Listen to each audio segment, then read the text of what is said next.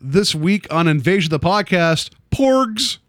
Dog Will Hunt. Is Texas Chainsaw Massacre 2 a cut above? And we play a round of Would You Rather. We bring you this special radio television broadcast in order to give you the very latest information on an amazing phenomenon. The arrival of a spaceship. Just a minute, ladies and gentlemen. I think something is happening.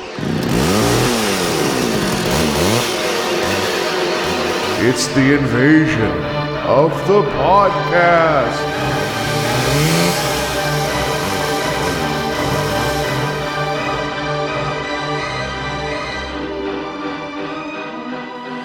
And welcome to Invasion of the Podcast, where we try to take over the world one listener at a time.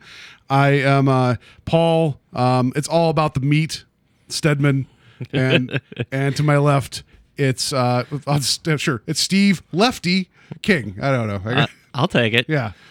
Steve, I throw down $1,000, $100 bills, and take 3 chainsaws with me. King. Yeah. So thank you, Steve, for coming on the show in our spooky October of watching horror films. It seems appropriate to have the person who is the co-creator of the slasher to be on talking about some Texas Chainsaw Massacre. Yeah, I'm excited to be here, and thanks for having me. The Texas Chainsaw Massacre, once we get into the meat of it, no pun intended, I think is going to be a fun discussion. So yeah, it's stick around, people. I would argue it's not a slasher film. I don't know what kind of film it is, but it is something. So, but yeah, we'll get to that here soon. Just to mention also, like I had a birthday, and then Steve had a birthday like before my birthday, which is weird because I knew that your birthday was the day before mine, but I forgot again. I don't know why I forgot. So again, happy birthday. Oh, thank you. Yeah. So and happy birthday to you. Yeah, yours is the 9th. 8th, but that's okay. 8th. That's right. Shoot. If anyone wants to get me belated gifts, yours is the 8th. And then my friend Rich is the 9th. And my friend Jason's is the 6th. So I can't ever get. And mine's the 10th. And then another buddy of mine's is tomorrow on the 12th. It's interesting to have like month. Almost So you and I are both a day apart from Scott Bakula's birthday, which is the 9th, and that's a bummer that I could not have Scott Bakula's birthday. Hey, I got Sigourney Weaver. So really, yeah, I got David Lee Roth. Also, the 9th was John Lennon. So one day off from John Lennon to David Lee Roth. I got him. I got Mario Lopez. So AC Slater. Ed Wood also was on my birthday. I'd take Ed Wood. Charles Dance, which from Game of Thrones and everything else. There's some pretty cool people, but I got AC Slater, so I'm happy about that. I got Chevy Chase. Nice. There you go. I think Chevy Chase, Sigourney Weaver tops everything. So and Matt Damon, I believe. Matt Damon, yes. I like it. So anyway, birthdays happened. There was liquor and singing. So that's enough about that. No, stick around. It's going to be the next half hour where we talk about our birthdays. Yeah. So here's the admission though, is that we were out Saturday and out late, and I'm just like, I can't drink too much because I knew. Because I've been watching these westerns for a year, the western, that I knew if I was hungover on Sunday, there's no way in hell I was going to be watching a 2.5 hour John Wayne western, because I just felt like that would have been the most miserable feeling. So I came out of it okay, and and I watched Rio Bravo. It's up on the blog. I like that movie a great deal, but I don't know how I would have felt about it being hungover. And one of the characters is a drunk that's hung over half of the movie, so maybe I would have appropriate. Anyway, so enough about that. Also, we'll get to it. There's actually something I did this weekend that ties to some of our news. So let's get to the news.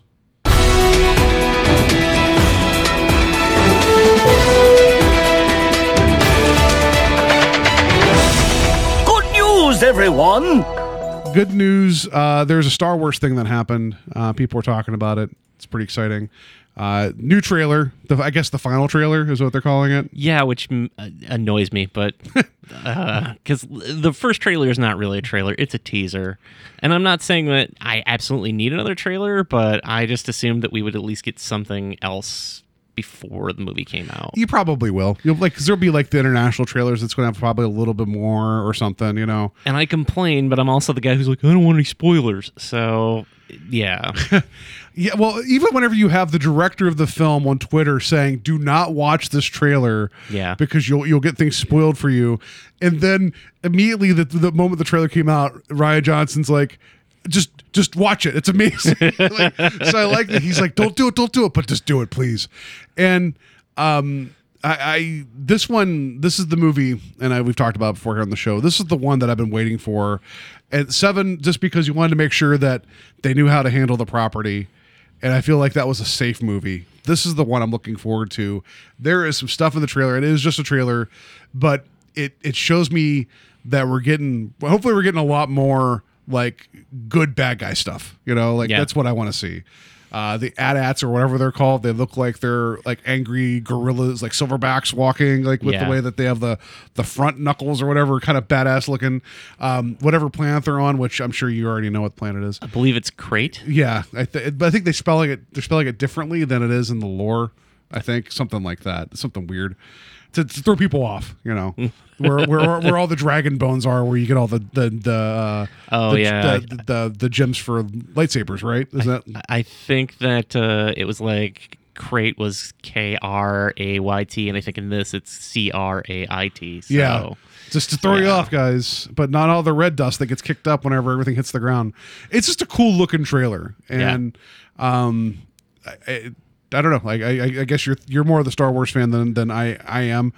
Did it satisfy you till December, or do you feel like it gave you too much in terms of story? So I was worried that it would give me too much. My initial reaction was, so just to backtrack, the teaser that was released back in April at Celebration, to me, it was okay, but there was no moment that rivaled like a Chewie We're Home moment, or it gave me like, ooh, chills. It was interesting, and it certainly was, and maybe it was intentional. It was more of a head scratcher than a cheering moment for that trailer. But for this one, I thought, all right, this is the trailer where I get at least something. And again, I think I've discussed this on the show before, but I'm a huge Luke Skywalker fan, so I'm like, all right, this is the trailer where I'm going to get him. Saying words. Him saying words, but also, maybe the last shot will be like the flickering of the green lightsaber from Return of the Jedi, or him doing Force lightning, or something badass, and I didn't get that. And after thinking about it for a while, I realized, well, maybe it's good to not get what you think you want. And I think fans a lot of times forget that anyways, not just Star Wars fans, but in general all the time. But I was happy with the trailer. So I don't want to get too into like the very last shot, because it's been analyzed to death on the internet as it is. Of course it has. But I do feel like that's a misdirect. I feel like it's two separate scenes that are just spliced together. And, people complained about the Rogue One trailers because it was like, oh, there's a ton of stuff in those trailers that didn't appear in the movie. But you knew what you were getting with that movie. I feel like if that doesn't happen in the movie, I feel like that trailer is made more to manipulate you than to actually excite you for the movie. Yeah. But, I'm excited for it. I'm really interested to see where Rian Johnson takes the movie, particularly in the sense that, it's, I don't know how to put it. The groundwork has been laid. Everybody's back on board, so he doesn't have to do really. I mean, he does have to do some cleanup, particularly with Luke. He's got to explain, what's been going on with him for the last 30 years and what happened. And we do get a shot of it. It looks like him coming out of the rubble from the attack. I'm assuming by Kylo Ren when he took out the Jedi, but I'm just excited to get into the meat of the movie, and I know that it's going to end on a cliffhanger already. There's no way this movie doesn't end on a cliffhanger. As much as I keep saying that I don't want this to be their version of Empire, in terms of, you already know it's a trilogy, you already know it's Darkest Before the Dawn, so somewhere along the line, there has to be an Empire Strikes Back moment. And that's not just for Star Wars. That's of any, like, oh, it's 3 movies. Okay, sure. Let's see what happens here, Like, John Wick 2 ends on oh, well, that's not great moment. So it is what it is, right? I just don't need the exact same thing. I don't need like Poe Dameron to be like, oh, well, it's not carbonite, but he's not moving. Like I don't need, I don't need all that. I don't need a Cloud City. I don't need a betrayal like that. Just give me I don't know. I understand that there's stories that we love and we love them for a reason and they follow all a similar arc.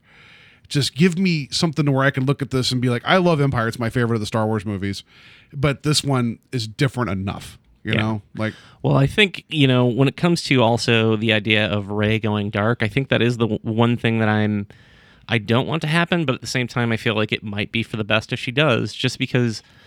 And I don't want to get into prequel bashing here, but the prequels, one of my biggest problems with it is that you don't care about Anakin by the time he turns. Like, you're never as invested in him as you were any other character in the original trilogy. And I'm invested in Rey. Like, I'm on board for Rey. I want to see where her story goes. And if she turns, it's going to be heartbreaking. Well, and to be fair, though, so to play devil's advocate with that, my problem with the prequels is that if you're telling the story of, like, Anakin's fall, you already know he's becoming Vader. So every decision he makes already has the weight of, like, is this what does it? And it's like, but it also kind of saps any type of, like, it just, you don't care in terms of, he's going there eventually. And with Rey, ultimately, because you don't know what's happening, you get to be more hopeful about the outcome because this isn't her prequel story. I mean, I guess in a way it is, because if later on if they do sequels, this would be her prequel, but we don't know that, So I don't know. You see the full on Disney marketing machine in this. That's why I said Porgs. People are divided about Porgs. I think Porgs are hilarious looking. I'm sure I'll be sick of them, but I love BB-8, so bring on Porgs. It's like what do you call it, a gopher penguin? I don't know what you call that thing. Yeah, it's something. It's cute. A puffin. Yeah. That Luke Skywalker's been eating in bulk on that island, as per your theory, which I like. But man's got to eat. But I also feel like with more recent trailers, because the way we consume media and how short attention span we are, the trailer has to tell a story, even if it doesn't fit the movie. It has to leave you to a point, like and I say that because watching these trailers for these older Westerns, there's no cohesion. It just shows you scenes from the movie, and it's like, here you go. Here's John Wayne talking to somebody. Next thing you know, it's someone shooting somebody unrelated. Like, there's no connection within the trailer, and I feel like some of these bigger budget ones kind of want to lead you through a little bit. Like, even like Thor Ragnarok, like, you get the idea of what's going on with all that, and you get excited for it. I don't know. It's a good trailer. It's a really good trailer. I'm glad that it's not exactly scene for scene matched up like when they did the teaser, how it matched up to the teaser to the Force Awakens.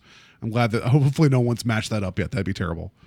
But I mean, I guess the other reason that I do want another trailer is that we still have not seen any of Benicio del Toro. We barely saw any of the character Rose. And I forgot about her. She's supposed to be a big part of that. Yeah. Maybe that's the misdirect. Yeah. Maybe that's the part that maybe they know that she's going to be the one that comes out swinging that everybody loves. So keep her under wraps. Maybe that's the big thing. And if that's the case, that's a smart move. And I won't go on too much longer about this, but the other thing that I did want to mention, and it didn't strike me until before we started the show, we watched it again just to have it in our heads. The shot with Kylo and Leia where he's approaching in the Starfighter, it's clear that, at least in the trailer, he's got her. Yeah, it's implied that he's got her in his sights.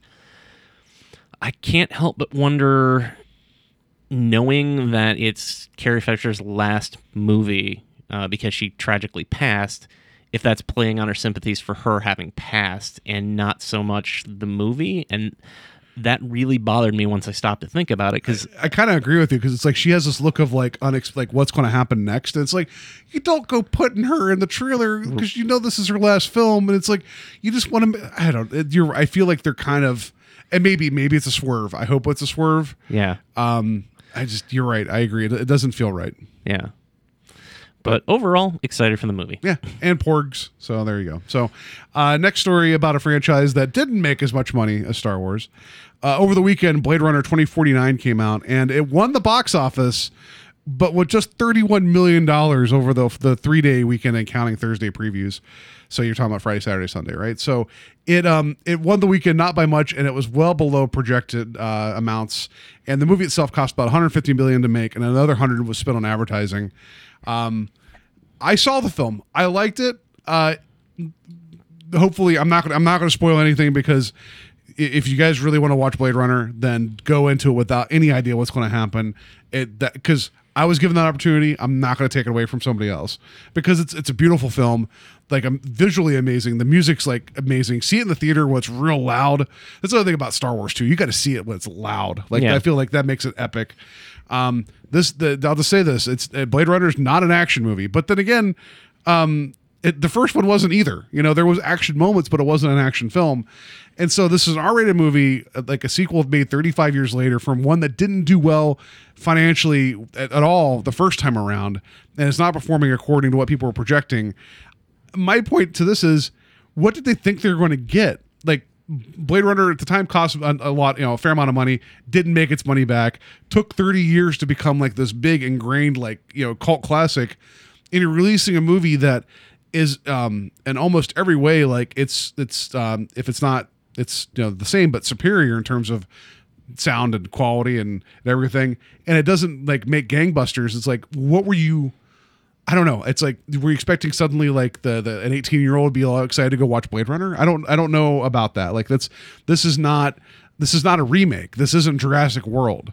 So I don't know what the studios were expecting was going to happen. Like suddenly people would wake up and be like, you know what? I do want to see nuanced sci-fi that's R-rated. Here's my money. And I don't know what they're expecting.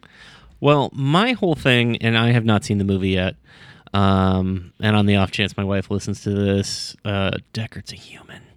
I don't know that. I'm just making that up. I was going to say, I don't know. Like that's. I just keep telling her that, and she gets mad. No, the thing that really struck me about them doing a sequel to Blade Runner, and this is the guy who's like, I'll see any Star Wars movie.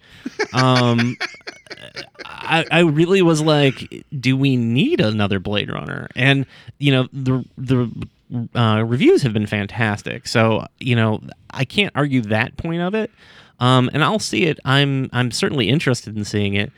It's not one of those movies where I was ever like, it needs a sequel, Blade Runner. Well, I would argue, because since that first movie isn't perfect, and it took how many years to get that final cut put together, which is the best representation of that film, that I love something about like 1984 future dystopia is like, I love it. I just something, maybe it's because it's what I grew up watching. Like, I love the idea that Blade Runner now takes place, the actual original movie takes place in 2018. Mm-hmm. So like, you watch that movie now, you're like, oh, we're like 6 months away from Blade Runner. Well, it's not going to happen. But with this, it's like, it also like Escape from New York that took place in 1996, a very weird 1996. I love 80s future. And with this movie scratched all those itches, and I feel like the world was big enough that you could tell a different story in this universe, and this is a different story.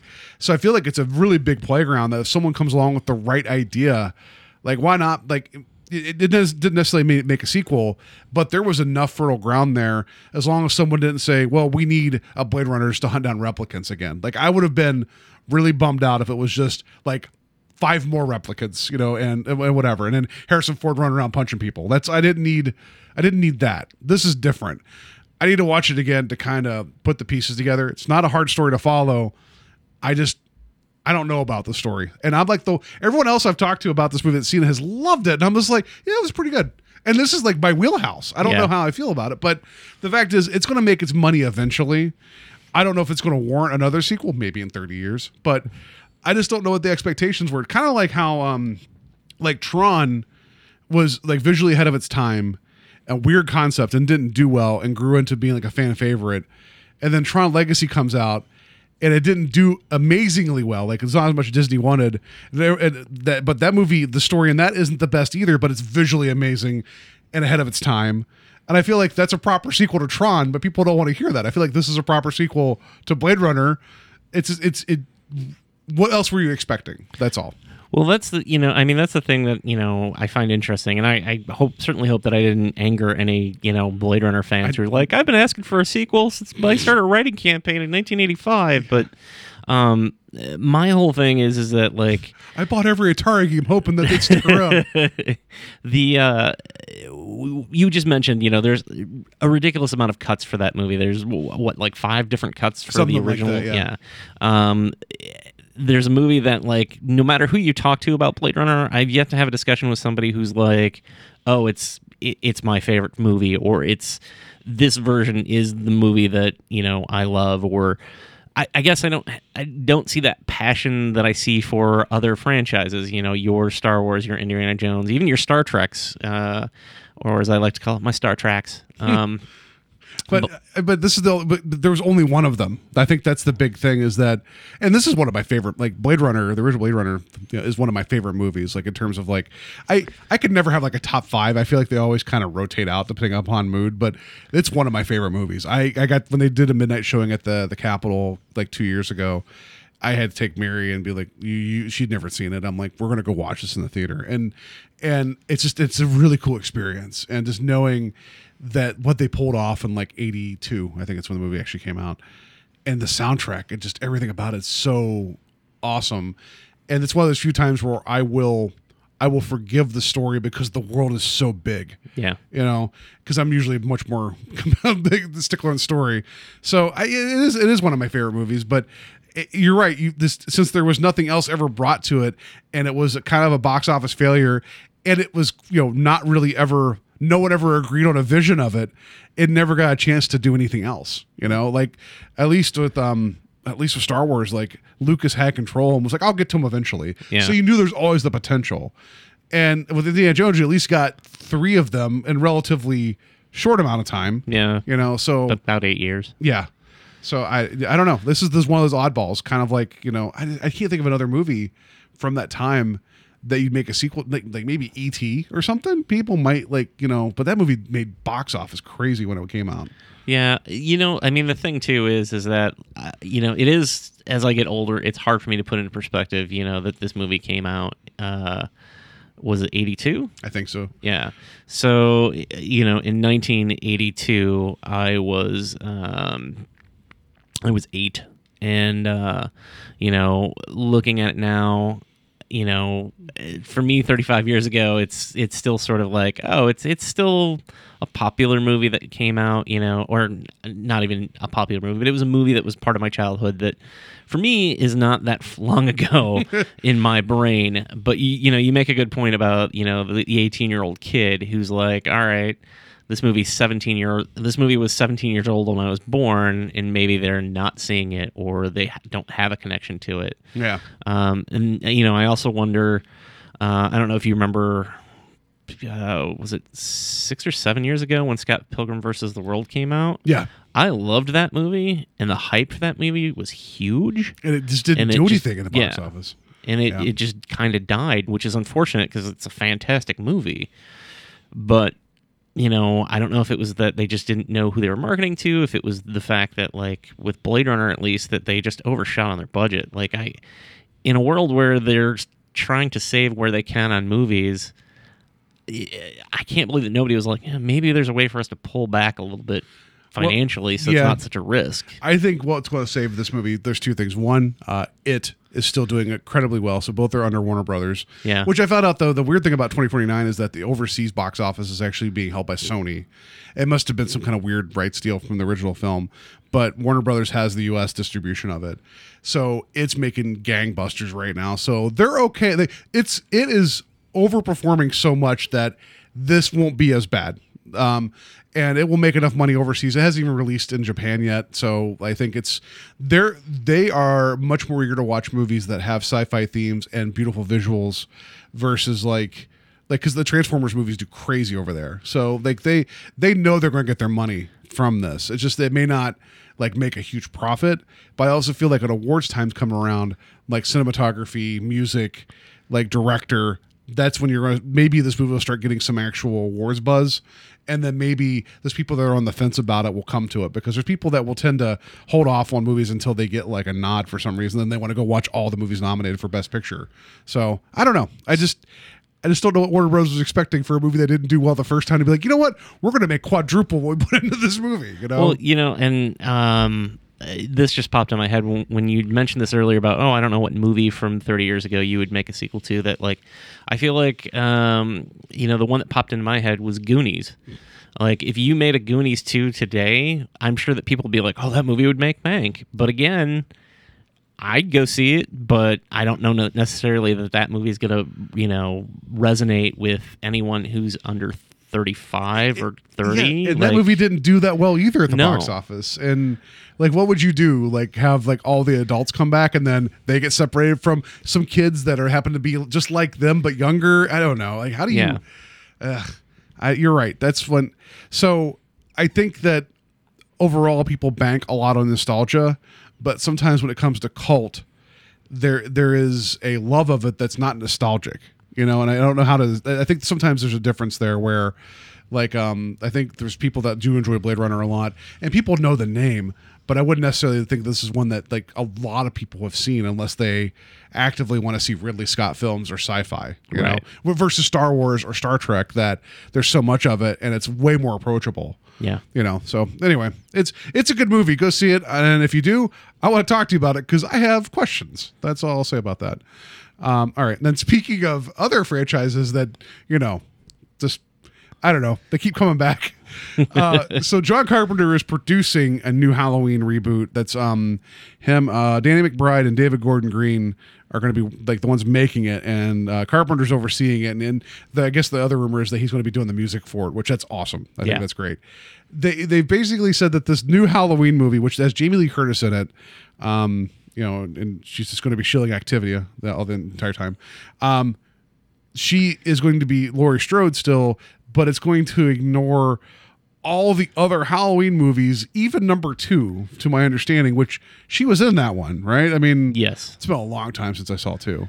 So why would you? They say it's going to exist in its own reality and it's going to be great. I mean, for a series that's kind of went a couple different directions, and we're going to be talking about Halloween 3 here in a couple weeks, and that's the most different direction. I don't know how I feel about this. I guess if Carpenter's okay with it, I guess it's not a bad thing. So here's the thing about it being an alternate universe or reality, whatever the terminology it was that he used. All right, if you look at the Halloween franchise, and I'm going to step back to 2 real quick. He wrote 2, he didn't direct 2. And one of the big things that I think they're going to pull back on is the Laurie and Michael being brother and sister, because that's always been something that he's regretted. So that may be why they're ignoring 2. I just like to think that there's that bit. What was it? After Resurrection was it H2O? No, H2O then Resurrection, right? Yes. I want to believe that in Resurrection, like there's a moment like when she gets her head just chopped off, that it's her brain death. That's where this movie exists. Like as her head's just falling, there's this whole other thing going on where she's just like slowly slipping out of consciousness, and there's another Halloween movie that's all in her head before it hits the ground. That's what I want to believe, like an Inception Halloween movie. Probably not going to happen. Well, when it comes to the idea that this takes place in an alternate reality, I hear fans getting upset about it. And I will say that Halloween of the horror franchises is probably my favorite. Doesn't mean that it's always got the best movies. I think per ratio, that's probably Friday the 13th, but that's also, there's like 4 more movies in that that franchise, so they have a better odds. But Halloween has Paul Rudd, and yes. Friday the 13th does not. But when you look at the series overall, so there's 1 and 2, and then 3 goes its own way, and then like, oh, that didn't work, let's go and bring Michael back for 4, and then 4, 5, and 6 kind of make their own little trilogy, even though 5 is, in my opinion, 5 is the worst Halloween movie. It doesn't. Is that the Curse of Michael Myers? It is the no, the Curse is 6. Oh, okay. It's I believe the Revenge of Michael Myers. Okay, so like, 4 is the Return. All sound the same. That's tough. Yeah. 4 is the Return. 5 is the Revenge, and then 6 is the Curse. So those 3 kind of make up a trilogy, even though 5 and 6 aren't that great. I will say, if you have the Halloween box set, the producer's cut of Halloween 6 is a far better film than the theatrical version. But then they came up with this idea, like, oh, we're going to do H2O, we're going to bring back Jamie Lee Curtis, and they were originally trying to get John Carpenter to return. And he bowed out. If I remember, H2O wasn't that bad of a movie. It was a short. H2O is not a bad movie. The main problems with it is that One, they couldn't decide on a mask, so there's like 4 different masks in the movie. One's even like a bad CGI version. No. It's it's like in one shot, but it's clearly 1998 CGI. Could they just not decide between like young Shatner and old Shatner? Is that like the mask gets really baggy at one point? You're like, no. That would have almost been better. Basically, what it was is they did some shots with the mask from 6, decided they didn't like that, and then the director was like, he picked this new mask that looked nothing like the Michael Myers mask. It had no like features to it. It was just very blank, and I think that's probably why he liked it. But then people were like, they saw the dailies and they're like, that looks nothing like Michael Myers, or that's not Michael Myers, kind of thing. Mm-hmm. So they had another mask made that was like an in-between version of that mask and the 6 mask, and then I don't remember what the other mask was, but there was a whole mask debacle, which I'm going way off on a tangent here, but the point that I was making is that they had already said like, oh, we're disregarding 4, 5, and 6 at this point. And obviously 3, since it doesn't tie in. And I like that 3 could still be canon out of all this. It doesn't matter. 3 is the true Halloween movie, and we'll get there. It's been a year since I've seen it, but it's like I like to believe that's like, because nothing in that happens with Michael Myers whatsoever. It could all be real, right? Like that company could exist in this part of Haddonfield. You don't know, or whatever, but it's fine anyway. So then you have that which does well. I do think that there's missed opportunities in that outside of the mask issue, H2O. There's some things that they could have done that I think dramatically would have been interesting that they didn't do, but whatever. It does have a great ending. And then Resurrection happens, and that's Laurie Strode dies, and Michael Myers basically fights Busta Rhymes. You can't make that up. No, I know that's what happens. There's the house with the webcams in it or something. Yeah, that's very much a product of its time, it feels like. Yeah. And then you've got the remake and its sequel. So you're talking about in a series, you've got 2 movies, a movie that's typically kind of an anthology movie that doesn't take place in the universe. Then you have 3 more movies that tie in, and then you have 7 and 8, which are disregarding everything except for 2. And then you've got the 2 remakes. So like the whole Halloween franchise is nothing but either alternate realities or disregarding sequels or anthology, or trying to start a different anthology movie. So when it comes to being upset about it, it's like, it's kind of its thing. Like Halloween, like every couple of years, just is like, well, we're disregarding the 3 other movies that we made, and which is weird to me, because like of the 3, when I think of like Halloween, you think also like Friday the 13th, and then for some reason Nightmare on Elm Street always comes to mind. Like those are the ones Michael Myers, Freddy, Jason, right? Yeah, those are the big 3. And it's like, of the 3, like, Michael Myers is actually the most straightforward, like no pun intended, of a character and motivation, but somehow that ball gets dropped. And then even as goofy as the Friday the 13th movies get, they all really do go in order, except for the newest one, which is a reboot. It doesn't really take away from the other ones, but it's like you go from young Jason all the way to in space, and it's like, and it all kind of fits together in a weird way, like, and then some of it, like, except for Goes to Hell, I guess, a little bit of hand waving, but like there's a much clearer line to the Jason movies that you can appreciate. And with Nightmare on Elm Street, when you get to Freddy's Dead, they're like, oh no, we'll just do a new Nightmare where it becomes meta and it involves the writing of Freddy, so it doesn't take away from the sequels before that. And it does come back to the first movie just because it's smart. Like New Nightmare is a slow movie now, and it doesn't hold up very well, but the idea behind it's really good. Yeah. And if somehow, how do those franchises kind of keep their shit together? But Halloween's like, I don't know. Well, to be fair, I guess I always forget that there's a Nightmare on Elm Street remake because it's terrible. Oh yeah, I forgot about that too. But for the most the Platinum part, Dune stuff, like and even they their Friday the 13th, they have their Nightmare on Elm Street, and they have their Texas Chainsaw. Yeah. So let's forget about Platinum Dunes and talk about the franchises in proper. There was New Nightmare. I think was in '94, I believe, something like that. And then we don't see Robert Englund, Jason, or Freddy again until 2003 for Freddy vs. Jason. So there's 9 years in between those 2 movies. So like once they actually stopped making the actual, I guess the point that I'm making is there's been a constant with the Halloween franchise where they've consistently been making movies. Friday, they made the first 8 movies in 8 years. So, like, you were literally getting a movie every year. It was like the Saw franchise. I guess Saw is the most popular That's true. comparison that I can make. That is accurate, unfortunately. But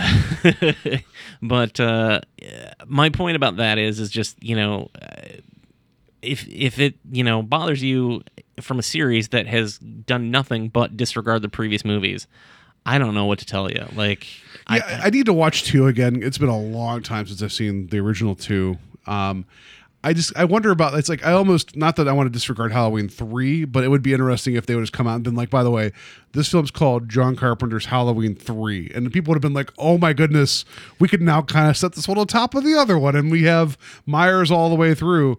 And that would be kind of interesting to me. I'm kind of surprised that they didn't go that route, to be perfectly honest. And the other thing that I wanted to throw in there, though, is that they're kind of relaunching Michael again, or Halloween again. I do wonder how making a sequel to the original 40 years later, because this is essentially going to be H4O as opposed to H2O. I like it. Yeah.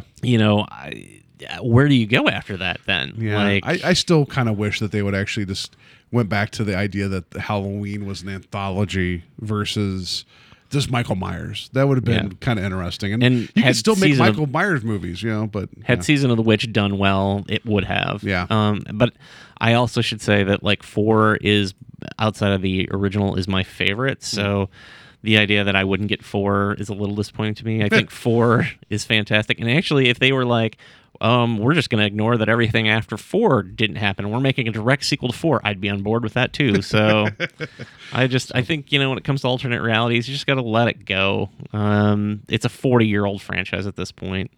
That's fair. At least you're having the Carpenter involved again, which is good. Yeah. And then say what you want about Danny McBride, but I like him a great deal, and the fact that he's passionate about this, and he knows what works and doesn't work in terms of storytelling. I mean, this is not the same thing at all. But watching Eastbound and Down, like, they know how to tell. Like, he knows how to get good character moments out of that. And it was a comedy about an asshole pitcher that was trying to redeem himself, and there were some really rough, like, human elements in there. So if that works, I'm sure he could do well. Like, just make me care about the characters, and not just make it just like a homage to all slashers. Right. If Carpenter's coming back, he probably has something different he wants to say. A little, even though he's not the one writing it. And the other thing that I'll say about Jamie Lee Curtis returning is that, like, she made no secret that, like, she was under the impression that, like, H2O was supposed to be it. That she was going to be able to kill Michael, and that was the end. And then they got into it, and they're like, oh yeah, well, he's not really dead. Yeah. And I have a feeling that they were like, look, you do this, we make it right, we make a true final ending for either your character or both. She has a Harrison Ford clause in her contract now. It's like, I'll come back, but either you kill me or I kill whatever, it's fine. And I do wonder, like, because I got really excited when I saw that photo of her standing on the porch. She's wearing the very similar outfit to one, and he's standing behind her, and I got really excited. And it makes me wonder, like, why... And I won't go off topic on this, but I keep wondering, like, hey, Sigourney Weaver could make another Alien movie. Well, that was the plan. Yeah. But yeah. Anyway, we're going to talk more about Halloween 3 in a couple weeks. I look forward to that conversation.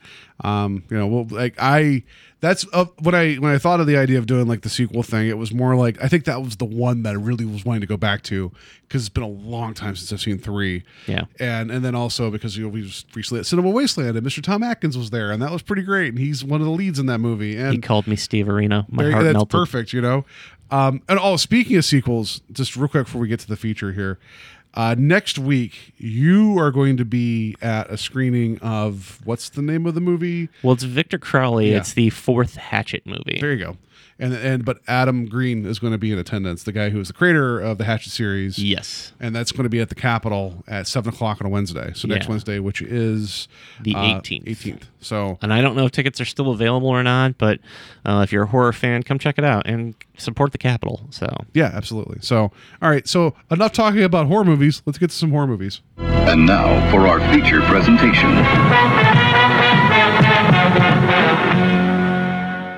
Texas Chainsaw Massacre 2 is a film I have never seen until yesterday.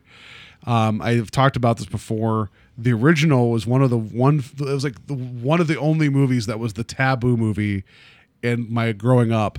Like my mom, we would go to the video store and rent like the shittiest box art. Like she's like, that looks good, and we would get everything, like just like I just to try to think off the top of my head. I'm just like what movies that we watched. I'm sure that movie The Prophecy, the one about the mercury that ends up in the water that ends up affecting the bear. That it's 70s eco horror.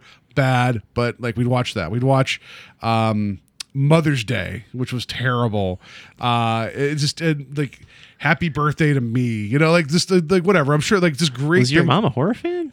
That's where I get it from. Okay, like, so like it's because of her. Like we would go rent like the dumbest box art because she thought it looked good. She's like, she read the back of them, like that sounds good, and then also she kept all her books because she thought my older brother would be the reader in the family. And I was the reader, so I read Stephen King like when I was in like middle school. So nice. I have the first part of my life is nothing but horror stuff, right? But for some reason, Texas Chainsaw was that thing that we couldn't watch, and I think I know why. It's because at the very beginning, the narration makes it sound like it's a true story, and I don't think she could handle. She thought the Texas Chainsaw Massacre was a real event. Okay. So anything that was real, we couldn't really watch. But like all the Freddys, all the Jasons, all that. She took me to go see Gremlins when I was a kid. I was too scared. I had to go sit in the car because that movie scared the shit out of me as a kid. So I don't know. Like, I won't go off on a tangent on Gremlins, but I will say that it's probably one of my favorite childhood memories is seeing that in the theater. But not mine. I was in the car scared. My actual experience with the original Texas Chainsaw Massacre is very similar to yours. Actually, I saw it. I wasn't not allowed to see it, but I saw it. I feel like somewhere around junior high was the first time that I'd seen it. And that may have actually been sparked by, I don't know if you remember a film called Summer School. There were two characters in there called Chainsaw and Dave, and they were big Texas Chainsaw Massacre fans. I had also been under the belief that it was based on a true story. So when I watched it, I could not get into it. And I have tried many times over the years, knowing full well that like it's loosely based on Ed Gein. It's not a true story. Yeah. I still, for whatever reason, cannot get into the original. I think it's because I'm just going to, before we get into two, I'm just going to say I think it's a masterpiece. I think it deserves, it's a well-deserved place in horror. And, especially with Tobe Hooper dying, it is truly one of the original masterpieces of horror cinema. I just don't like it. So I watched it like in my late 20s because the Blockbuster that I was going to eventually work at, the foreshadowing. We rent because I told my friends, I'm like, I've never seen this before. We go to rent it and watch it, and it was. It was just different because at the time we were all talking about filmmaking and what to do and everything, and then you think about like low budget filmmakers, and Tobe Hooper was the like he was like the Robert Rodriguez of his time. Like he made a very important movie on less than a shoestring budget. Like I've talked about before, there's a tracking shot in the beginning of that movie where it's looking in the house and he only had like 3 segments of rails. So as the camera's moving, he's running and grabbing the rail and putting it in front, like just to keep it moving. One fluid movement with only 3 pieces of rail is crazy. Yeah. So it looks interesting. It feels like a documentary at times, which is probably part of the reason why my mom didn't much like that. The suddenness of the violence is very interesting. How when the guy first walks in the house and that door slides open and Leatherface is right there and clocks him with that meat hammer. Oh, it's chilling. And drops him. So there's a lot of things there to like. The fact that the family's like screwed up and weird is just very off-putting. And then the end, whenever he's like, "It's sunrise, I'm going to dance with my chainsaw." Whatever that is. We'll get to more of that later. You've never danced with a chainsaw in the pale moonlight? No. Only when I'm killing Batman's parents over and over and over again. So Texas Chainsaw Massacre 2, not that I'm saying I don't know if it's people underrated sequel. I just know that it's been talked about, and you saw stills, like the poster for it's great because the guys are all like the same positions as the Breakfast Club. That's kind of funny. It's awesome. I love it. So the poster's very iconic. Dennis Hopper's in this, and just seeing individual screenshots of him, the way he's dressed up in like complete like Texas bolo tie hat, and then having chainsaws on his sides like they're like guns, is a very striking image. Yes. And it's like, what is this movie about? And then after watching Electric Boogaloo, the rise and fall of Cannon films, and realizing that Texas Chainsaw 2 was a Cannon film, my interest went up a lot, because all those movies I saw in that documentary were crazy. Yes. Because they made it like breakneck speed, budgets would change magically, and they just wanted movies out to make money. And so, yeah, that's that. Yeah. So this is a very different movie than the original. And that's what I was going to actually say, is that my experience with the Texas Chainsaw Massacre is it was sort of like the girl that you really thought you liked, but you keep trying to convince yourself that you do. So I would I even bought a copy at one time, because I was like, I'm gonna go home and watch this. Maybe my perspective has changed over many years, just trying to get into it, and I never have been able to. So I never saw 2. I never saw any other Chainsaw movies, okay? And then about 2 or 3 years ago, I was in Walmart, and the second one was sitting on the shelf for like $5 on DVD, and I'm like, I feel like I should see this just because I'm a horror fan. Like, it's sort of like, there's certain movies that you kind of have to have at least seen to be able to talk about, or that you're like, I'm a fan, I should at least give it a chance, maybe there'll be something in it. And I don't want to give away too much here, but like, I love the movie. Really, I was. Yeah. You did not sell to me one way or another how you felt about this movie. That's actually pretty great, because this is a very different film than the first one. Even though you see it hit some of the similar beats, just because I don't know if it was for sake of trying to show how ridiculous the first movie really is.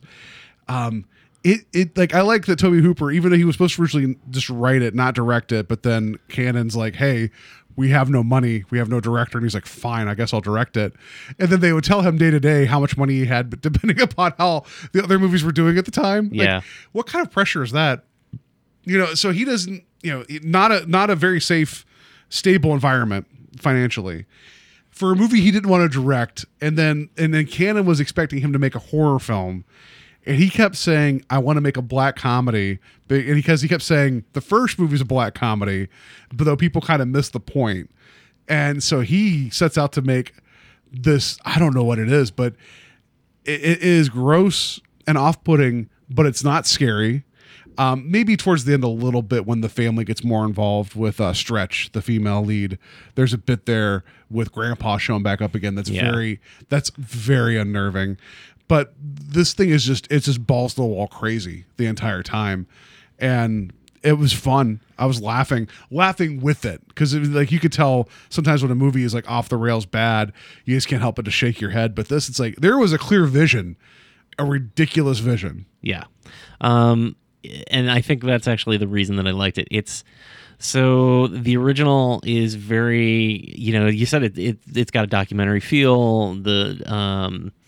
The color palette's very muted. It's dusty, it's dirty, it feels gritty. This one is brightly colored. It's Tom Savini effects. I mean, I love. So I'm not a gore hound per se, but I do feel like sometimes effects, when they're done just in such a way that you're like, oh, how did they do that? Like, Tom Savini in the 80s was kind of like the king of that. Yeah. There's a part at the beginning of the movie where there's these two yuppies, and such a comment on the 80s. Like, they're so prototypically 80s that I feel like if you saw them in a parody of the 80s now, you'd be like, the 80s wasn't like that. Oh wait, the 80s wasn't like that. Yeah, they were in the Mercedes with the car phone. Yeah, there was 2 car phones in this movie, so very forward thinking. Yeah. The one just had a handgun, right? It was like, and the license plate was FUHQ. Yeah. But Chop Top pulls up driving the truck, and in the back is Leatherface, using the original hitchhiker from the first movie's corpse as a puppet, as he cuts through the car's top and cuts a guy's head off. Like, I shouldn't say cuts the head off. He cuts it from like angle. the eye. Yeah. Over, and you just see like his head like slide over, like from like nose down, or bridge of the nose up, and it's just such a wonderful over the top sequence. It's a fantastic effect, and that's like in the first 10-15 minutes of the movie. I'm not even spoiling anything for a movie that's over 30 years old. I mean, I could say this. Do you know why they are called spoilers? I'm sorry. I know. I just watched it for the first time, so a lot of people may not have. But I feel like the statute of limitations for spoiling Texas Chainsaw Massacre 2 has passed. But yeah, I mean, I'll just sneak in Blade Runner spoilers in the middle of this. They had me at that, and then you throw in over the top Dennis Hopper, like really just going for it, like just God bless him. I guess he hated this film. Like, I was reading about this, and he said this was his least favorite film until he changed his story later, saying his least favorite film he was part of was Super Mario Brothers. So this was a dark time into his Hopper's life. But it's like the thing, like you could tell that he is really trying to go somewhere with this. Yeah. But then the second half of the film, they give him nothing to do. Yeah, and it's a bummer. His whole thing is just about using Stretch to get to them, and then the rest of the movie is just him running around. Yeah. It's supposed to be a theme park or something, just cutting support beams with a chainsaw, and that's all he's doing until like the last 3 minutes of the movie. And it's just like this old house, but with Dennis Hopper with a chainsaw running around just cutting support beams. That's all you see him doing for like 20 minutes, and it's great, but it doesn't add anything, you know? Right. But the idea that the family is on the run, they're in a different part of Texas, which I know Texas is like the size of like Pluto, so I have no idea exactly in relation to where anything is in Texas. And that they're hiding under this theme park, and that they're basically staying close to one of the college towns because it's a big football rivalry weekend, so they're going to make a lot of money selling human chili, which I think is great that they keep talking about how it's a football crowd, so everybody's going to be excited for chili. And how the elder of the family is like the one that's the most like approachable in public because he doesn't have a metal plate in his head, or wearing a mask of skin. Right. It's interesting that they're setting up shop just so they can make more chili to sell to people. It's very I don't know, small business. You got to support small business. Right. It's just but underground though, with all the lights and the decorations, it reminded me of Nothing But Trouble. But Nothing But Trouble was a movie that came later, right? But it felt like there was I can only imagine that the set dressing for that must have been a lot of fun. But you're right; it was very bright. Even underground was very bright, very almost like neon, but it wasn't neon. Yeah, and one of the things that I'm a sucker for, and this is just not for horror movies, just any story, is when the settings feel like they're extensions of the characters, and this not just that theme park that the finale takes place in, but the radio station that Stretch works at, like, feels very much like a piece of her. And same with the guy that she works there. I think it's LG or LJ. Yeah, it's LG. Yeah. They feel like they're part of that world. Everything felt like it was a extension of story and character, and anytime I get that in a movie, it also helps me buy into whatever the story is, no matter how over the top or ridiculous it may be. And I'm not saying that like, oh, it's the greatest story ever told. I'm just saying that like the movie itself really gets you to invest in that world, and the attention to detail shows. Yeah, and there's something to be said for middle of nowhere radio station that happens to have a gun store off to the one side. I don't know if you noticed that they're down below. There's a gun sign that they sold guns. No, I didn't catch that. It was like, that's Texas, sure. But the whole like middle of nowhere radio station that calls out to me, because there's something about like midnight radio, which is what this felt like to me. And seeing the equipment that she was around took me back, and this is my nostalgia, back to when I was in college, and our equipment was that old, but it was still like 15 years past this movie. But having the turntables and the tape decks and the cart machines and all the random posters and stickers and flyers, and just kind of like that, the place isn't dirty, but it's just so visually noisy. That feels like every radio station I've ever been in. Yeah. And I dug that. But also like the attention to even just the family, like Crop Top. Is that Crop Top? Chop Top. Chop Top. Crop Top, whatever. Chop Top. Crop like, Top is the whole is that Dick Tracy villain? I can't remember. But there's this, at first you don't realize what he's doing, but taking the metal coat hanger and laying the end of it and just like picking off pieces of his own scalp with it and eating it. And it's like they're not drawing attention to it. He's just talking to her. Yeah. And it's like when it slowly realizes what he's doing, that is just so messed up. Oh, it's disturbing. Yeah. And Toby Hooper went on to, I don't know if he said it or if the actor who played Chop Top said it, but that every time that he found a spot underneath the plate that would basically make him orgasm. So that's why he kept sticking the coat hanger underneath the plate. And that's why he makes those faces. Oh, okay. That's kind of it's a little inside baseball. It's weird. Yeah. So even that sequence there, suddenly you have Leatherface show up, and he was in the record vault, and he just shows up with the chainsaw full power. I don't know how you turn that on immediately like you do, but that was very reminiscent of the first movie. And also in the radio station, they had the big sliding metal door, like in the first movie, which that actually held up. But then you had Leatherface burst through a wall or something right beside. I forget, something to the effect of like, well, that door's not helping, right? There's those beats that remind you of the first movie, but they don't go the way that you think. And I think that was just like Hooper just screwing with people. And I just ultimately wonder if there was someone out there when this movie first came out, if they're like, there's a sequel to Texas Chainsaw Massacre, I cannot wait to go see it.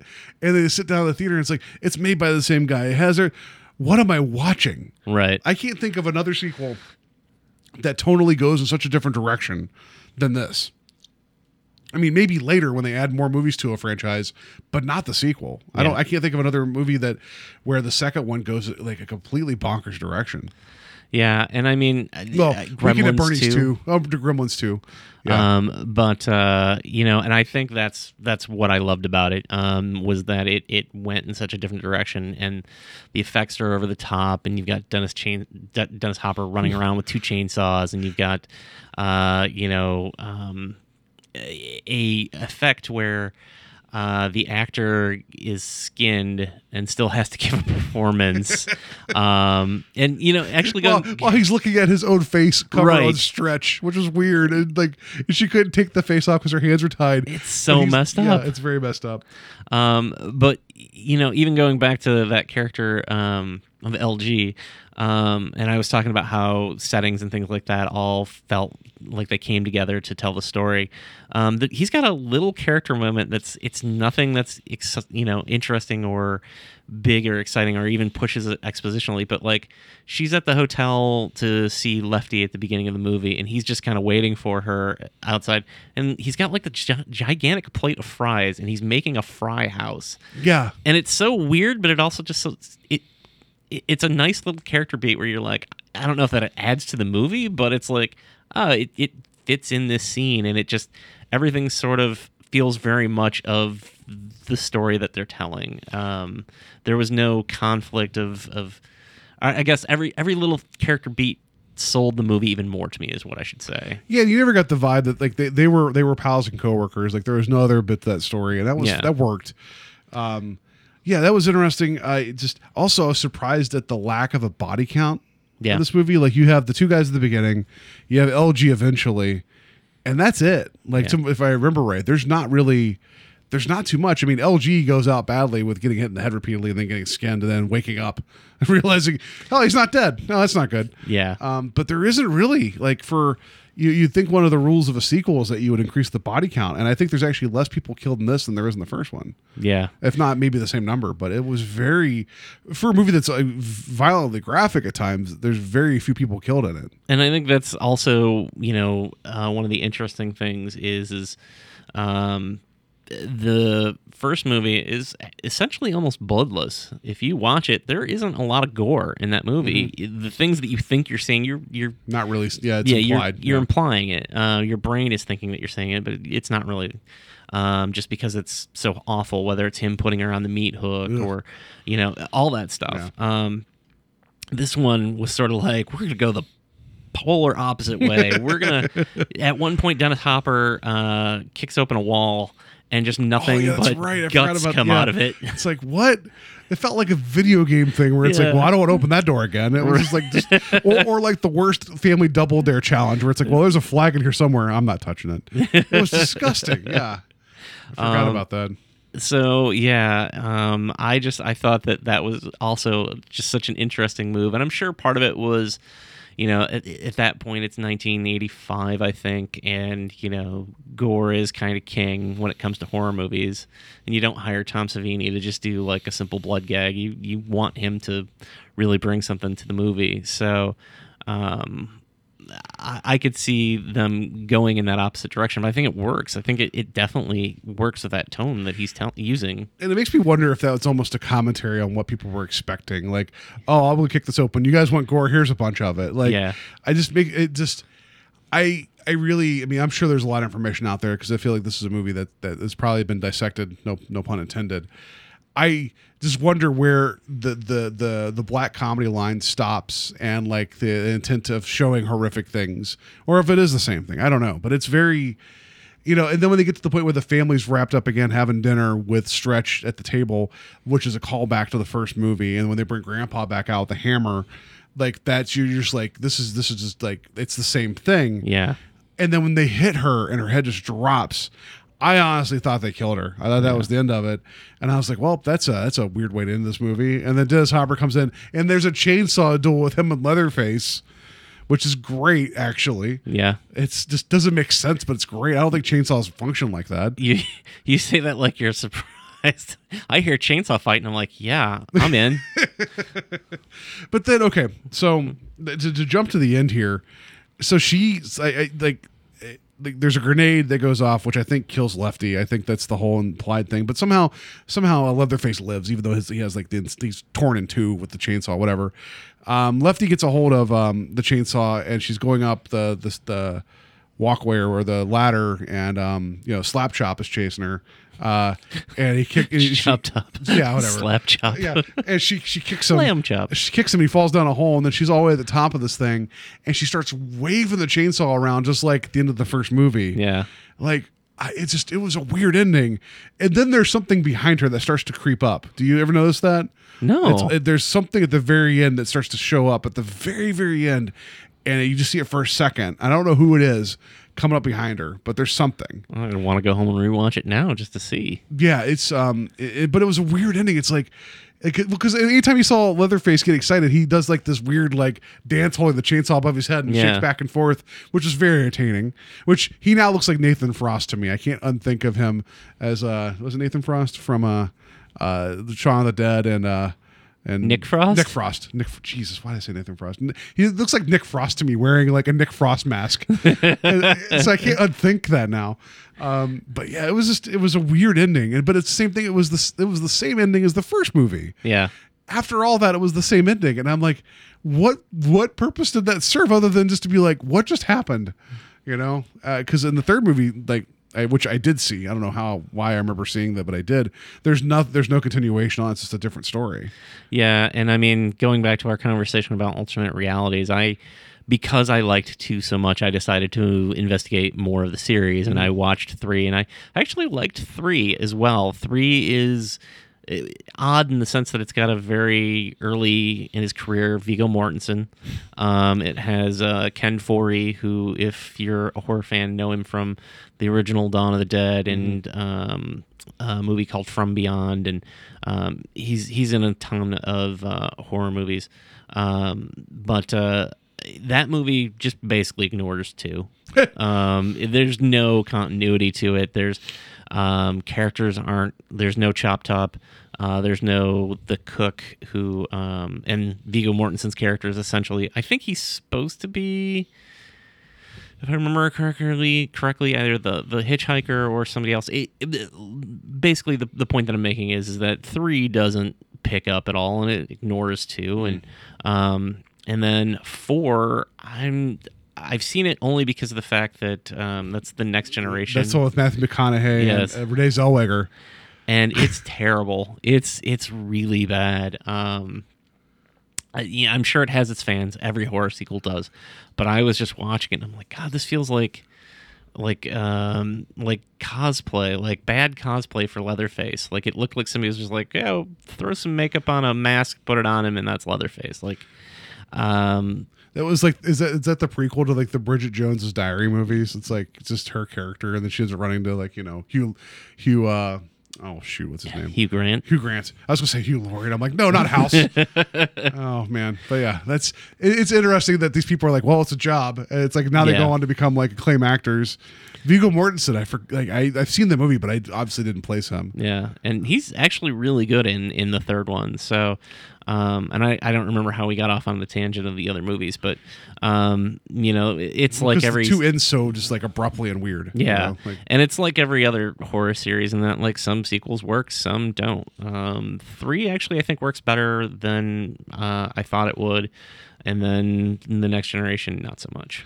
So in terms of the thesis that there's like that we had for that I had proposed of like what did I say, not undeserved sequels but like overlooked sequels. How would you say that this, because you said you love this movie and you're not a fan of the first one, and you've given your reasons why, is this like one of those ones that you think deserves a second look? If people maybe if they didn't know they're watching a comedy, I could see how they're off put the first time. Like, is it just more like... I think horror fans get it. I think a lot of horror fans get it. I don't know that your average person who's like, every once in a while I'll watch a horror movie, or, I don't know. I guess the thing that I always go to is like my barometer is like either my in-laws or somebody who is like, oh, I hear there's a Star Wars movie coming out. Like that average person, maybe Texas Chainsaw Massacre 2 isn't for them, but I'm going to guess the first one wasn't either. That's fair. Yeah. So, I would say if you're somebody who is open to revisiting it, give it another shot, because I think it's a fantastic movie. And I do understand that, like, I'm in the minority when I say I don't like the first one. And it's not because I think the first one's a bad movie. It's just that for whatever reason, it's always been tainted by my initial first watch. And I see all the filmmaking aspects behind it. I see all the... I see the allure of the movie. I get why people like it. It's one that I can't seem to fall in love with. That's fair. I mean, and so the original isn't really on my list of anything other than I've seen it, and then I actually had the opportunity again. I'm going to keep pushing the Capitol. They had a midnight or like a 10 o'clock showing of it whenever they did the big when they the big restored version of it. So it was like really crisp print. So me and a friend of mine went. She had never seen it before. I'm like, let's just go see this in the theater, and it was a lot of fun. And I think that's one that deserves to go see in the theater if it comes around. And maybe if I saw it in the theater, I would have a different reaction, because I've never seen it with a group of people. Yeah. I can say, like, for instance, The Exorcist is also a movie that I think is fantastic.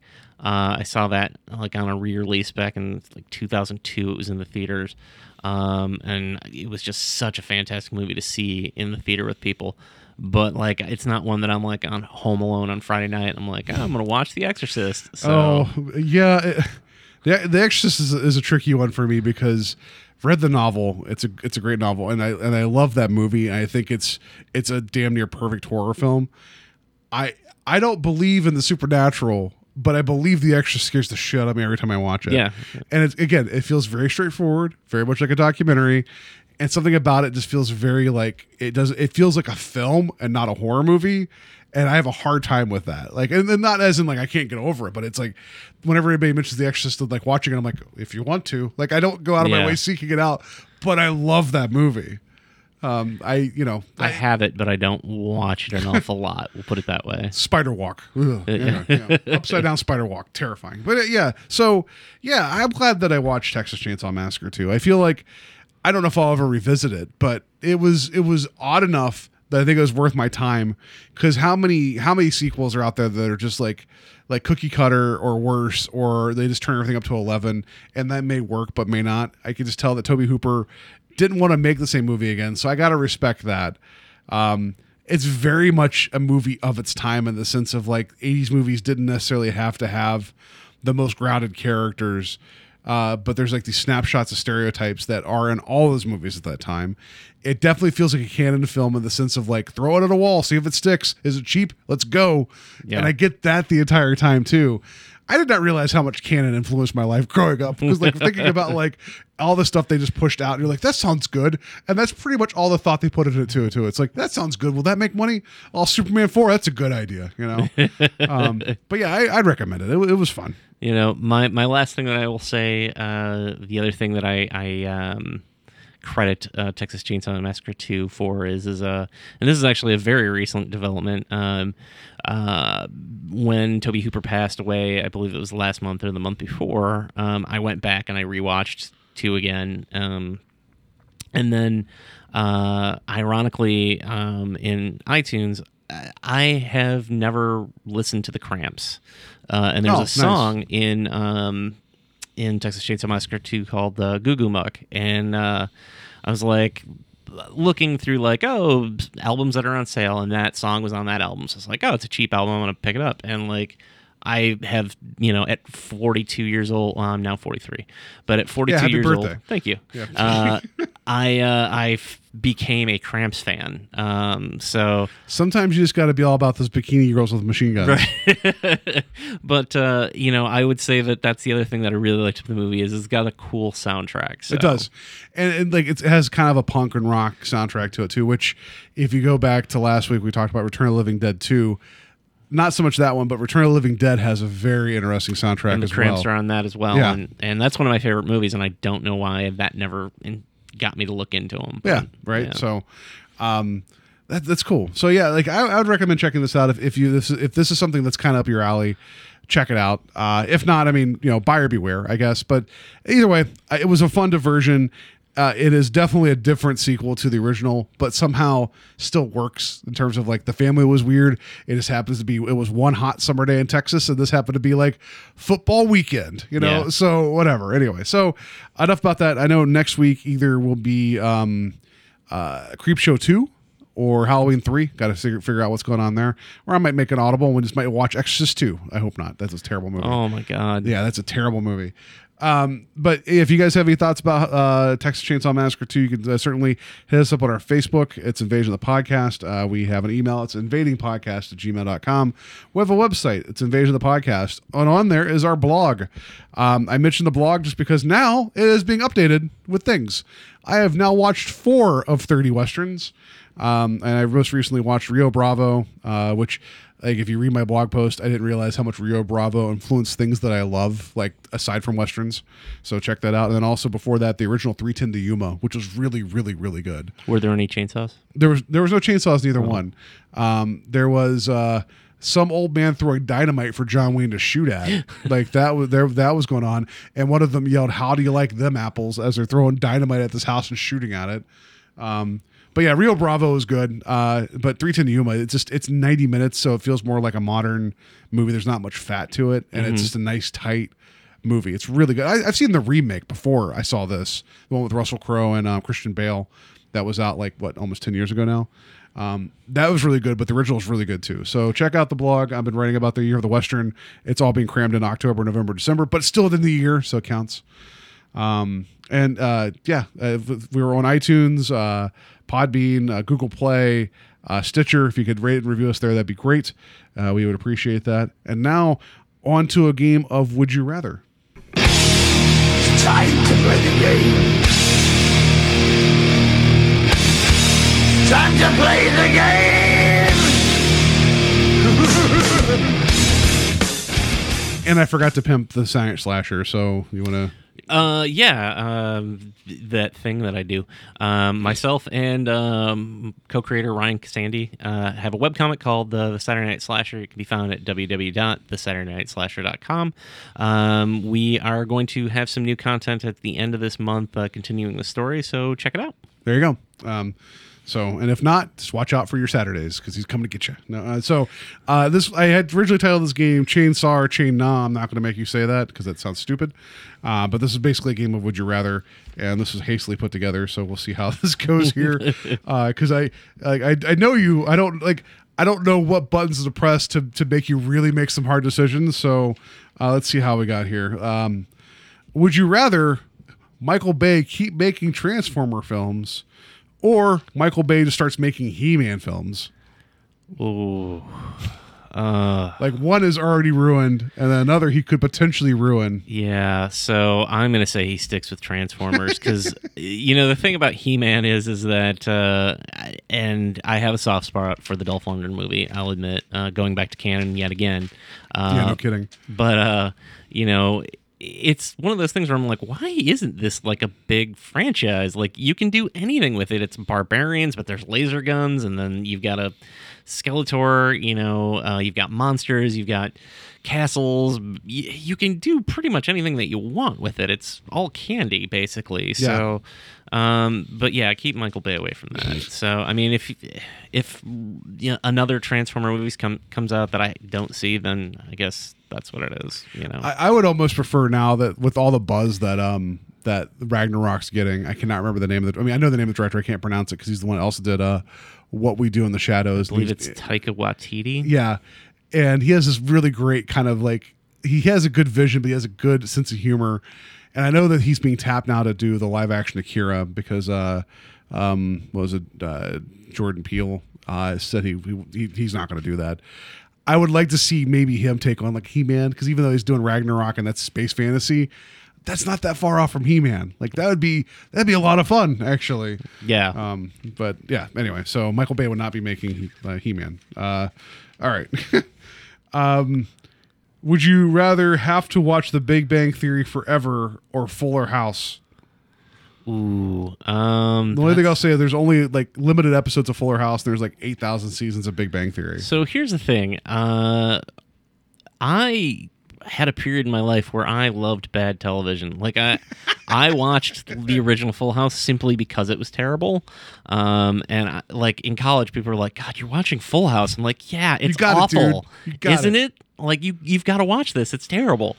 So like I bought into I watched the first season of Fuller House, oddly enough. What was funny to me about that is that people were like, "Oh, it's no good," and I'm like, it's the same show. It's still terrible. Yeah. You're just colored by nostalgia or whatever you thought you watched the first time. But the other thing with the Big Bang Theory is that like I know as any good card carrying geek / nerd, whatever you want to call me, I should be up in arms about the Big Bang Theory, but I don't care. So which one would you have to watch forever? I guess probably Fuller House, only because of the fact that I kind of revel in that sugary sweet, terrible television of Leave It to Beaver. That was the TGIF lineup, right? Wasn't it? Yeah. No, maybe it was not Full House. It was like Step by Step. Family Matters. Family Matters. That's what I was supposed to think of, yeah. And early on, Perfect Strangers, and I think things like that, because that's where Family Matters came from, was because of Perfect Strangers. I could get behind ABC comedies. Like, the only reason my problem with Fuller House now is that I think because there isn't, like, the bar was set so low that they could wink at a camera and people just hoot and holler and cheer. And I don't like that. Where the original, I'm not saying it's not saccharine. I'm not saying it was, wasn't just like, cotton candy, but it wasn't, it was very much of the time of every other sitcom like that. Like, you could talk about Full House. I could talk about Growing Pains. I could talk about Family Ties. They're not that far away from each other. I would posit that Family Ties is far better show than Full House. No, there's more drama involved in that. There's more character, yeah. You also got Michael J. Fox out of that versus the Olsen twins. So I'm going to go with Michael J. Fox for the win. Yeah, I was going to say, like, who else did we get out of Full House? I mean, we found out the true Bob Saget, which is amazing. Because true. Even though, you know what? I'll say this too. I know he worked really blue.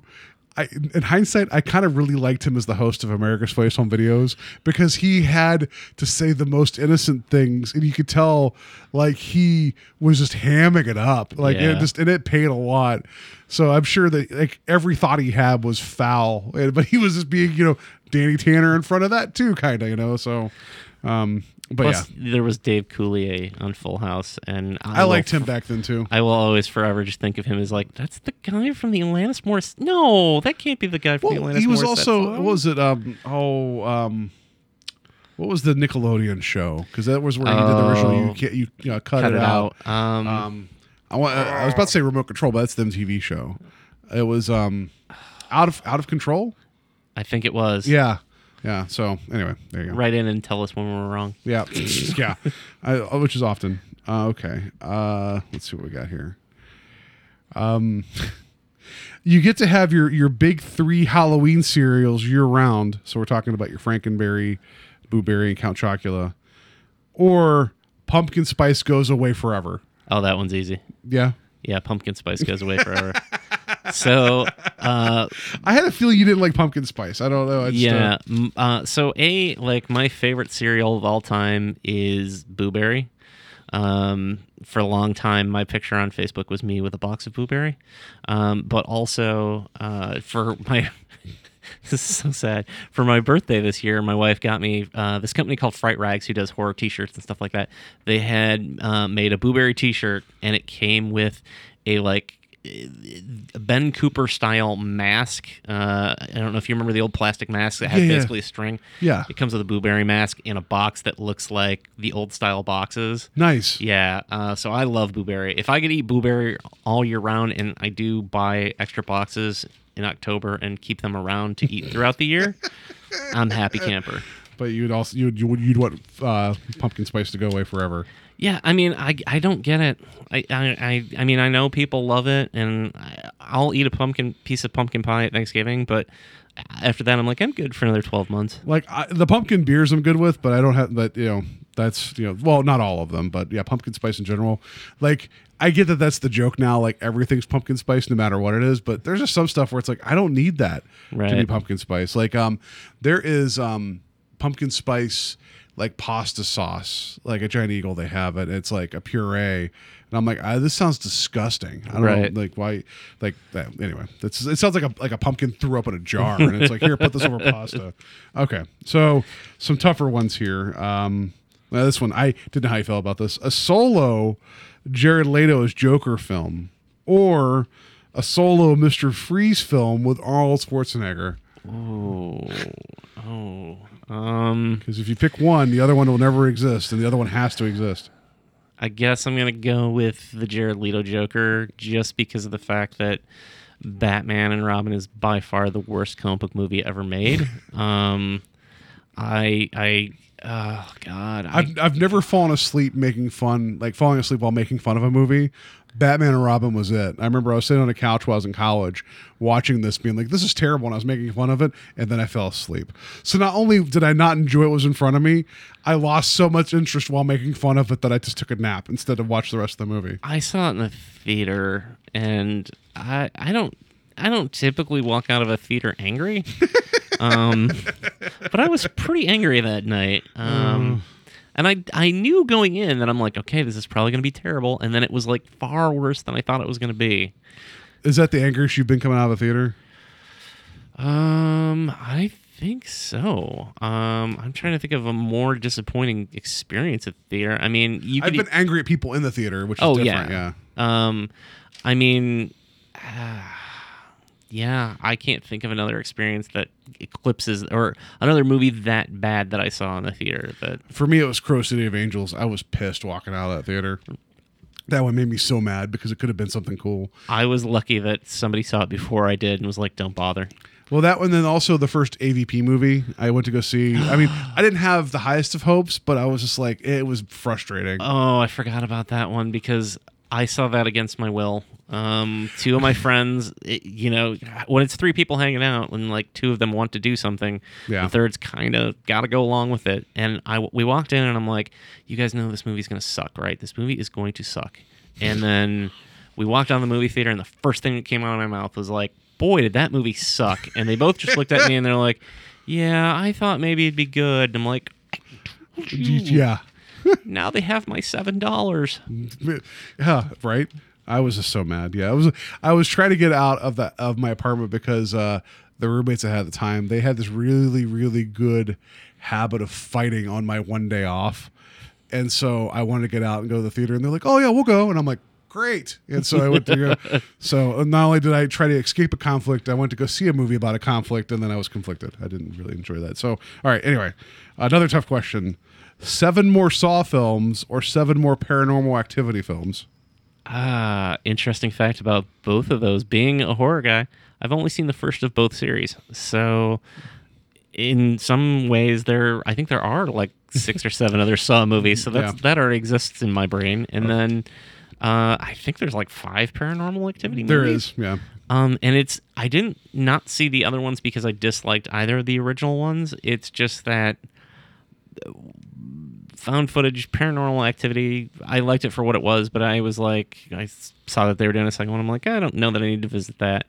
And Saw, I thought, was an interesting proposition, but I actually didn't see that until after all the movies, except for the one that's coming out, had been out. So, and everyone told me, like, oh, the first one's good, don't bother with the other ones. So maybe I should deep dive into that at some point and do a series of Saw films. I think from a pure, like, what are you thinking? I think there's more going on in the Saw films than the Paranormal Activity ones. The third one isn't bad. It's not, the ending's kind of weak, but the third one is a prequel. It takes place in the 80s, and then somehow they find a way to mount a VHS camera to an oscillating fan. So it does the slow sweep across the house and back. There's a lot of great tension with that. It's a good device for that. But overall, it's a lot of staring and being like, did you see that? Did you see that? And it's very, so either way I could take it or leave it. The thing about the Saw films that make me mad is that they kept coming out like clockwork, like the Jason films, but they kind of ruined Halloween releases for those 7 years because you couldn't have anything released against it because everyone's like, I gotta see that new Saw movie. It's like, or you can hit yourself in the head with a hammer and go watch a different movie, you know? Like, so, but there's more coming. Want to play a game, you know? So, all right, I guess neither one of those is a good answer. So, okay, what else we got here? World peace or a satisfying ending to the new Star Wars trilogy. Ooh. Gosh. I mean, one is world peace. The other is, it sticks the landing for 9. I mean, I'm going to take one for the team here. You're going to pick world peace? I'm going to pick world peace just because, but then you got a shitty Star Wars ending. I don't want to be the guy who's like, I screwed up world peace. I mean, we've already got that. We got enough of that as it is. So that's fair. I wasn't trying to trap you, but that's fair. Okay. You will get a new Friday the 13th film every 2 years, but they're just mediocre. Or you'll get one new good Friday the 13th film and then no others will ever be made. Yeah, I think I'm going to go with the one good one. Because, I after admitting that I haven't seen either of the Saw sequels or Paranormal Activities, I watch a lot of bad horror movies. I get my fill of mediocre to bad movies. So every once in a while when I do get a gem, it's a nice surprise. So if I got one more great Friday the 13th, and that series is all over the place as it is, quality-wise anyways. Yeah. If I got one that I was like, oh my God, that was fantastic, I would take that. Okay. All right, these last two are a little weird, so bear with me. Sorry. As you get angry. It's fine. You get angry. I'm You're like, knocking things over. How dare you ask me this? Okay. You find out that unicorns are real, but they're just dicks. Or Sasquatches are real, but they'll never be your friend. Well, either way, I don't get friends. It's true. I guess I didn't think about that when I wrote the question. Yeah. But I just thought of like, well, Sasquatches are real. They're like, oh, they are real. They're like, oh, they'll never like me. Something about this feels really sad. That does feel sad because at least, like, if the unicorn's a dick, even if I hang out around him, like, he's going to be a dick the whole time, but maybe he's going to be entertaining. That's fair. But I just feel like Sasquatches would just be like hipster Sasquatches and be like, no, we're never, this is never going to work. Go away. Like they're like a high school clique. Like, oh, there's the Squatches again over there. Right. So anyway, so you'd rather that unicorns were real and dicks? Yes. Okay. All right. Last one. A lifetime supply of pizza, but always has one topping you don't like. Or every time you bite into a pizza roll, it slightly burns your tongue or the roof of your mouth. Like, and I pitched this one to Mary, and she's like, well, you could take multiple bites of a pizza roll. I'm like, that's fair. So, but that first initial bite of a pizza roll will always slightly burn either the roof of your mouth or, your tongue. All right. Well, here's a secret about me. I don't bite pizza rolls. I throw them in whole pizza rolls. They're bite sized. But then you still bite into it though, and the roof of your mouth is fair game. Yeah, I mean, it's like, with. I guess if you just swallowed it like a snake, that would circumnavigate that. Does anybody eat like fun size Snickers? Like, do they take bites out of that? No, they're bite sized. So I throw a whole pizza roll in my mouth at a time. So here's the thing about the. Oh God. So, all right. One of the greatest sins I think that's ever been committed to food ever is somebody putting pineapple on pizza. Yeah, come after me. I don't care. But I like of all the things that's going on in the world right now, like everybody getting just all these scandals breaking. You're gonna be like, I like pineapple, and then all of a sudden, like the internet's just going to explode and be like, what's wrong with you? Well, I don't like pineapple. I'm sorry. Actually. You don't like pineapple. What's terrible about pineapple too is that it contaminates the rest of the pizza. Like, even if you pick pineapple off, you still taste pineapple. That's fair. Because when I pitched this question to Mary, I was like, there's some toppings you can pick off, and she's like, yeah, but that is one that, like, once it's on there, like, you can't undo that. You can't undo that wrong. Because I do not like black olives, but I feel like you could take them off pretty successfully. And I'm not a mushroom guy either. Like, I feel like I could take that off without affecting. See, I don't like mushrooms. I can eat them on a pizza if they're on like a Supreme, because they just sort of like, I don't know, their blandness kind of blends into the rest of the pizza, and you don't really notice it unless you bite into a juicy piece of a mushroom.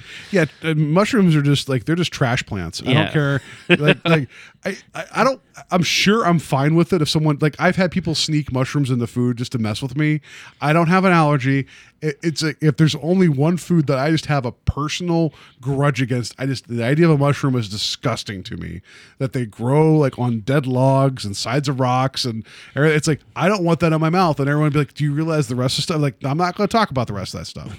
Just mushrooms are they no. So yeah, you heard it here, ladies and gentlemen. He's taking a stand against. Yeah, mushrooms. you do like pineapple. I don't like mushrooms. So if someone orders that pizza with just those things, we're gonna let it rot, and then mushrooms will grow on it. So anyway. So I guess if I have to answer, I guess I learned to bite into pizza rolls.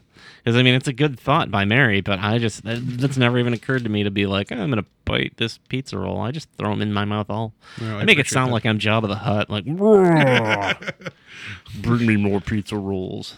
Oh, wait, I have one more question. I forgot about this. All right, so this last one. Either you have to moderate a Star Wars erotic fan fiction group, or you have to moderate the comments on any Yahoo News story about politics. Oh... I feel like the politics might be preferable. Yeah, but by moderate, I think there's going to be a little bit of quality control, or a little bit of like, you can't do that. I think you have to actively read some erotic Star Wars fan fiction versus just the caps, the swearing, and horrible words that come out of people's mouths when it comes to a comment section on it, like any political news story. I mean, I don't actively read a lot of fan fiction, and I am not I'm not a grammar Nazi in the sense that, like, I will attack people when they're like, "Oh, there and there," or, it bugs me, but I don't say anything. You're so kind. I know I've been writing this blog post recently, and I've been trying to catch stuff as I mess them up. But I mean, I'm human. I err as well. But then I've seen some fan fiction where it's like a paragraph that's literally a run-on sentence, or when somebody in this fantasy, you use punctuation. It's like at some points, some people also are just like, I don't need to capitalize the first letter of every word of every sentence. No, you do. It's kind of a thing. So that would bug me, and then would it bug you more that it's erotic, or would it bug you that it doesn't really fit canon? Would that bug you more where it's like, listen, I don't care if they're doing it, but these two characters would never interact with each other? Is that kind of what that would be? No. So, okay. So I'm not a huge canon guy in the sense that, like, I can take it or leave it. And that's kind of my approach with comic books as well. I'm never going to be the guy who's going to be like reading a comic book and be like, in issue 427, Batman pulled out his bat shark spray, but in this issue he used it on. No, that's not going to be me. That was my nerd impression, by the way. I like it. No, it's effective. That was the crickets. That is the nerd voice everybody has. Yeah. So that is midnight release GameStop voice. You know. But I'm, so outside of like, if I read a comic book in the Star Wars universe and I don't feel like it fits canon or whatever, I don't think about it. Like, I'm just like, all right, I didn't like that. It didn't fit. When it comes to erotica, I mean, I don't read a lot of it, so I don't have anything against it either.